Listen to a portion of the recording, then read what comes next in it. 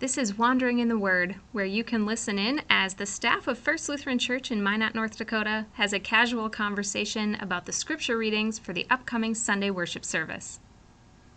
We are wandering in the Word once again, and so glad that you are able to join us for our scripture readings this time for Sunday, November 21st. And again, we are off lectionary. We are getting wild at First Lutheran Church, focusing instead on stewardship and giving and generosity under the theme, Every Blessing in Abundance from 2 Corinthians chapter 9. And we have a new set of texts this week selected by Pastor Ellery, and we'd love to read them and reflect on them with all of you. Yeah, hopefully they're good. We'll find out, I guess. But, they're all good. It's all the Bible's good. The Bible. Yeah. Let's jump into it. Melissa, you want to read our gospel? Yes. This morning we're reading from Luke chapter 12, verses 22 through 34. He said to his disciples, "Therefore, I tell you, do not worry about your life, what you will eat, or about your body, what you will wear. For life is more than food, and the body is more than clothing. Consider the ravens. They neither sow nor reap. They have neither storehouses nor barn, and yet God feeds them. And how much more value are you than the birds? And can any of you worry? And can any of you, by worrying, add a single hour to the span of your life? If then you are not able to do so small a thing as that, why would you worry about the rest? Consider the lilies, how they grow. They neither toil nor spin, yet I tell you, even Solomon in all his glory was not clothed like one of these. But if God so clothed the grass of the field, which is alive today and tomorrow is thrown into the oven, how much more will he clothe you, you of little faith? And do not keep striving for what you are to eat and what you are to drink, and do not keep worrying. For it is the nations of the world that strive after all these things, and your Father knows that you need them.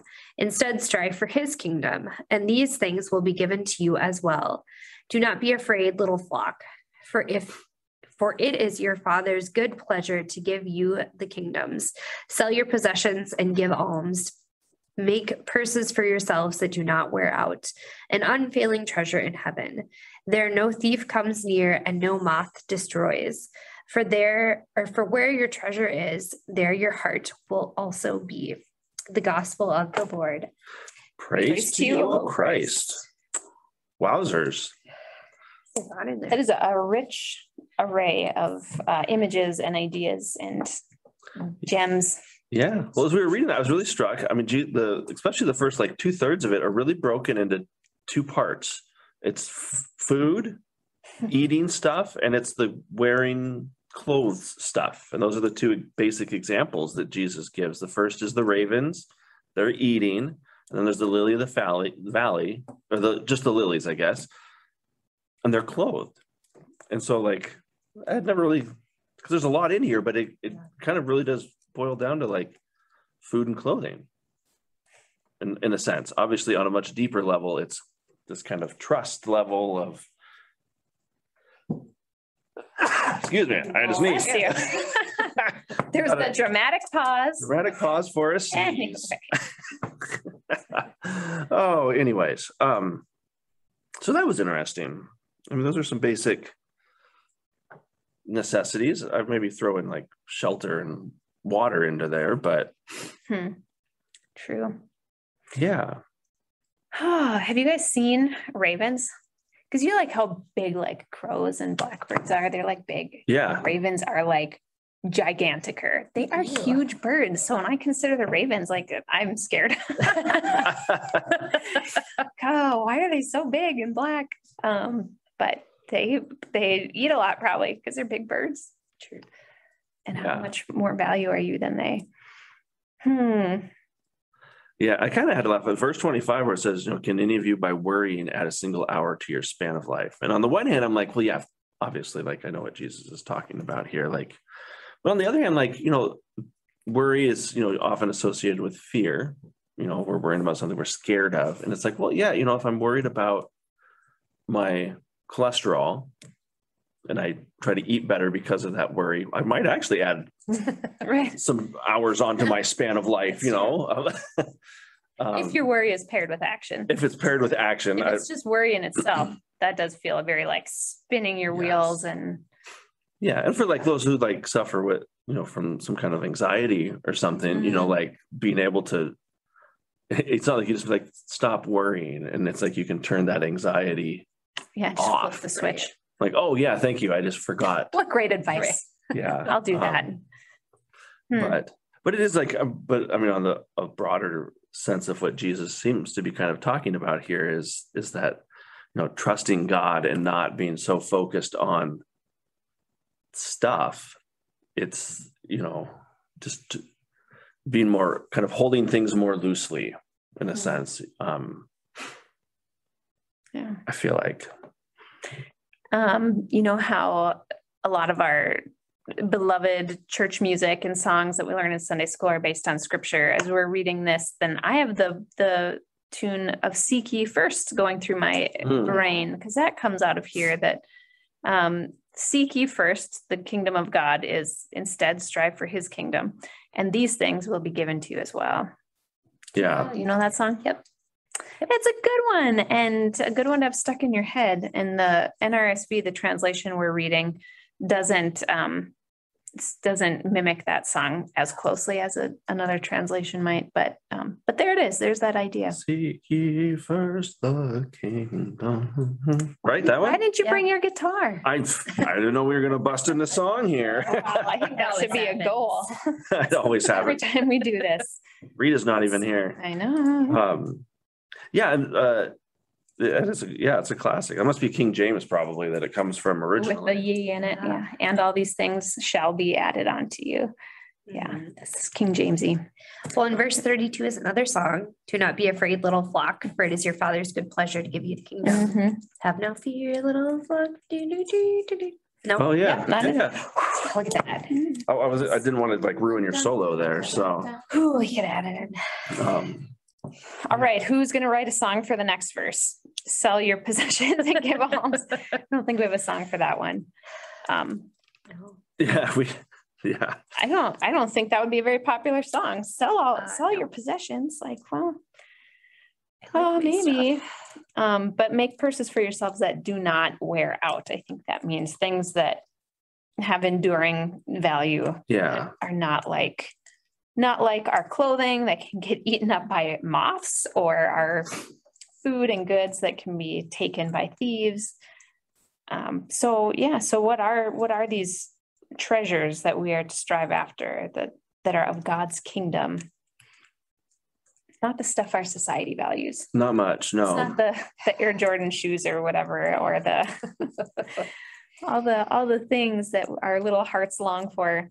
Especially around this time, my kids are making Christmas lists, and I'm just like, you think you want that, and you don't. It's going to break right away, or you're going to lose interest super fast. But 'tis the season. So. Yeah, well, it's in our society. I mean, I think it's a human longing, so it doesn't take much. But like in our society, I mean, we're I don't know how many ads we face every day. Thousands of ads. I mean, there's literally like billions of dollars being thrown at us as a culture to like want more, to be convinced that we need something, that we're incomplete without something.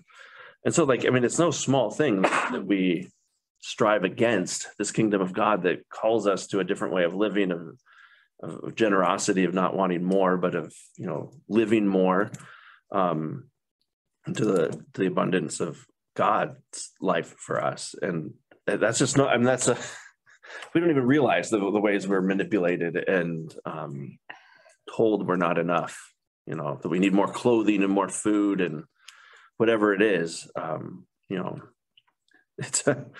It's a big uphill battle. And it was true 2,000 years ago too. And that was even before Before Amazon and all those ads I have to watch before I see a YouTube video now, true. Yeah, very crazy. So, well, I think this might kind of tie in a little bit with our New Testament reading that we have as well. We should read that. Why don't we? That sounds like a great idea. All right. This passage is from 1 Timothy chapter 6. It's verses 11 through 19. But as for you, man of God, Shun all this. Pursue righteousness, godliness, faith, love, endurance, gentleness. Fight the good fight of the faith. Take hold of the eternal life to which you were called and for which you made the good confession in the presence of many witnesses. In the presence of God, who gives life to all things, and of Christ Jesus, who in his testimony before Pontius Pilate made the good confession, I charge you to keep the commandment without spot or blame until the manifestation of our Lord Jesus Christ, which he will bring about at the right time. He who is the blessed and only sovereign, the King of kings and Lord of lords. It is he alone who has immortality and dwells in unapproachable light, whom no one has ever seen or can see. To him be honor and eternal dominion. Amen. As for those who in the present age are rich, command them not to be haughty or to set their hopes on the uncertainty of riches, but rather on God, who richly provides us with everything for our enjoyment. They are to do good, to be rich in good works, generous and ready to share, thus storing up for themselves the treasure of a good foundation for the future, so that they may take hold of the life that really is life. The word of the Lord. Thanks be to God. I like that. I don't think we often read these verses in worship. Oh, this is I mean, the first half of it is kind of, it gets kind of airy sometimes, I feel like. We're talking about the good confessions and these kind of language we maybe don't. Funny. All of the descriptions of Jesus in scripture and all the things he does that people point back to as like kind of an expression of his identity. This is, I think, the only time I can think of as like who in his testimony before Pontius Pilate made the good confession. Yeah. That's a funny. That was kind of a new one to me. I was like, it just kind of hits your ear differently. Mhm. I mean, it's true. So. Which, if we were doing the lectionary, we do have the story of Jesus before Pontius Pilate talking about truth. Yeah. Yep. We're not reading those this week, but it's Christ the King Sunday in the liturgical Our year. Lutheran friends will read that. I did catch that when it says that he who is the blessed and only sovereign, the King of kings and Lord of lords. I thought, well, there's a tie into Yeah. our It liturgical. is the tie-in festival right day. there. It dwells in an unapproachable light, whom no one has ever seen or can see. Anyways, going back, I really like the last line of this was one of the reasons I had picked it, because I think it kind of ties in so well to the last line of our gospel reading. For where your treasure is, there your heart will be also. And the reading in 1 Timothy says, we have this treasure of a good foundation for the future, so that they may take hold of the life that really is life.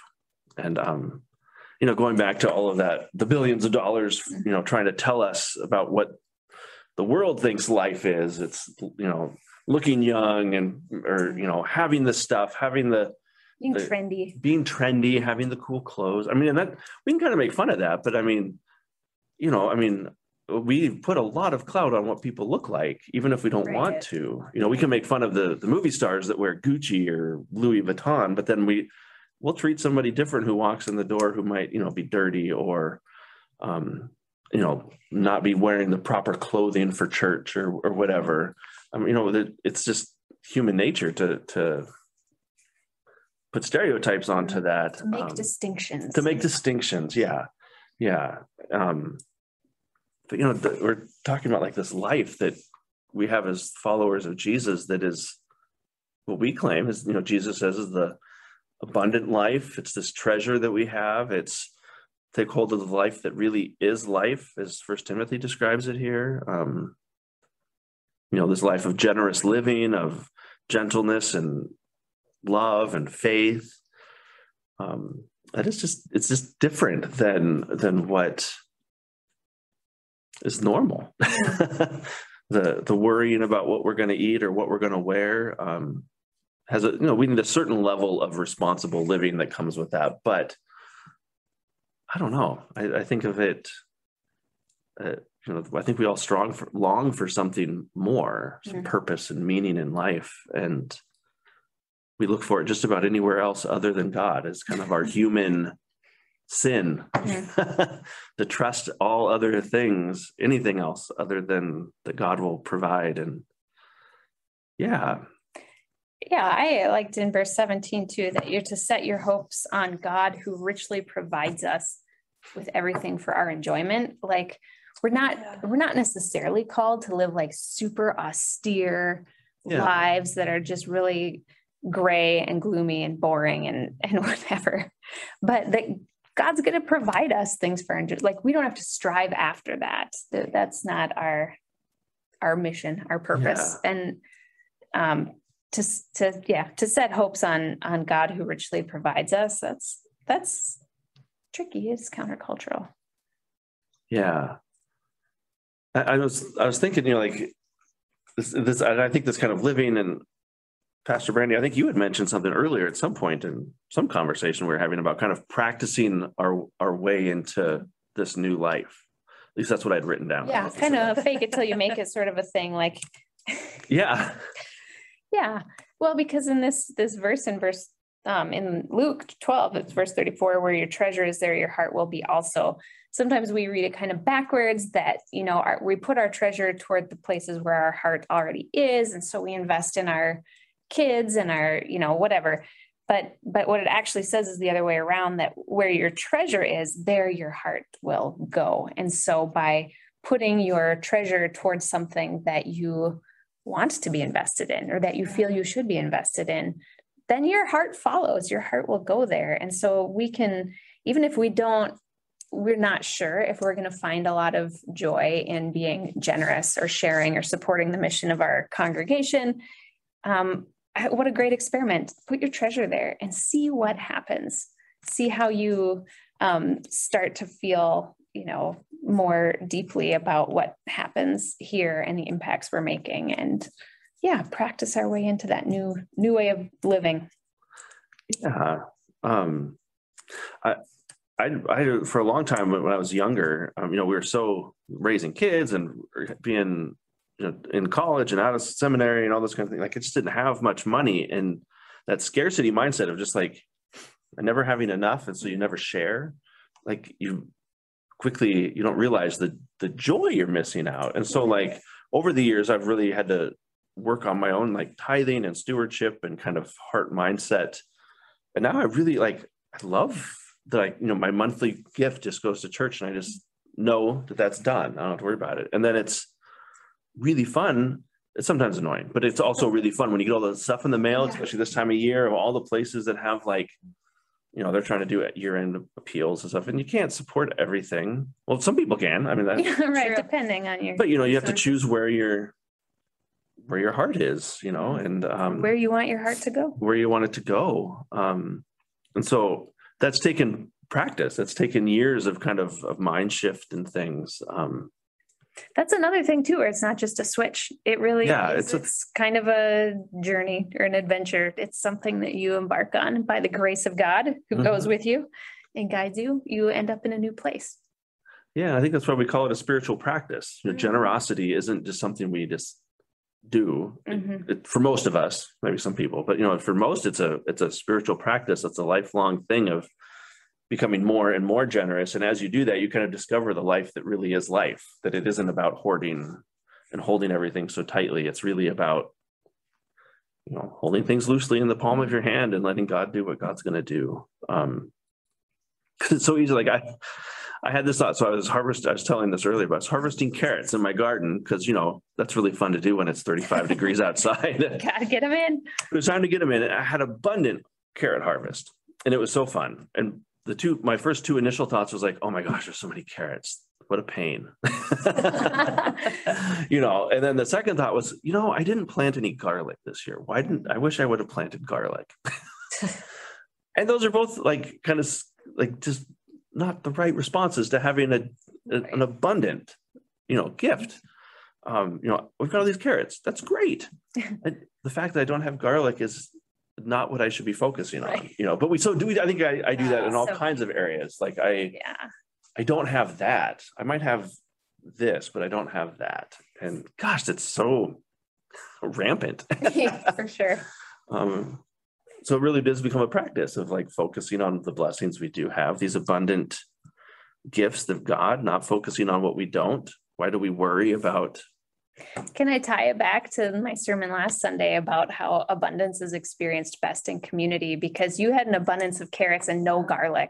Mhm. But what if there was someone else in our community with an abundance of garlic and no carrots? I know. Because the abundance is out there. Mhm. It's there. And sometimes it takes sharing for all of us to appreciate and receive all of the abundance that God intends for us. And I think vegetables are a great way to illustrate Yeah. that. Yeah, sometimes it's zucchini or Right. squash. Yeah, but the same thing. Yeah, it's kind of funny. Like you think back, there's I think a comedian that tells kind of a basic story of like, Adam and Eve are walking around and God comes down, then later, of several generations later, and people are hoarding food and talking about not having enough. And God's like, I literally just put food out on the ground for you. It grows on trees and in the ground and on these bushes. And yet some of you don't eat. Like, what's going on? Right. How is there not enough? Literally the whole world produces food and there's fish and animals. But yeah, our sinfulness forces us to hoard. And then we have all this income inequality and just all kinds of rampant societal problems that stem from that too. And so I don't think the point of this is to make us feel, if we're struggling in life or upside down in debt and all these kinds of things, to make us feel like we're terrible people, but it is a call to a lifestyle change for all of us. Doesn't mean that if we have resources that we're bad, but as the First Timothy says, don't be haughty about it, like be generous, don't lose sight of what the real gifts are. So anyways. Wise words. Any closing thoughts here? No, I don't think so. All my thoughts are out there. They're all out there. Well, it is Stewardship Week. So for those who are members of First Lutheran and listening, be sure to fill out your pledge cards when you get them in the mail this week. So we can get our goal of 125 and a special prize that will come with that. Are we revealing the surprise tomorrow night in worship? I think so. The big reveal. Big reveal. It's going to be great. So anyways, well, thanks for joining us today, everyone, for Wandering in the Word here at First Lutheran Church in Minot, North Dakota, for Sunday, November 21st. We'll be again at it in the coming weeks for our next Wandering in the Word. But until then, hope you can live generously and experience the life of Jesus that really is life. So Amen.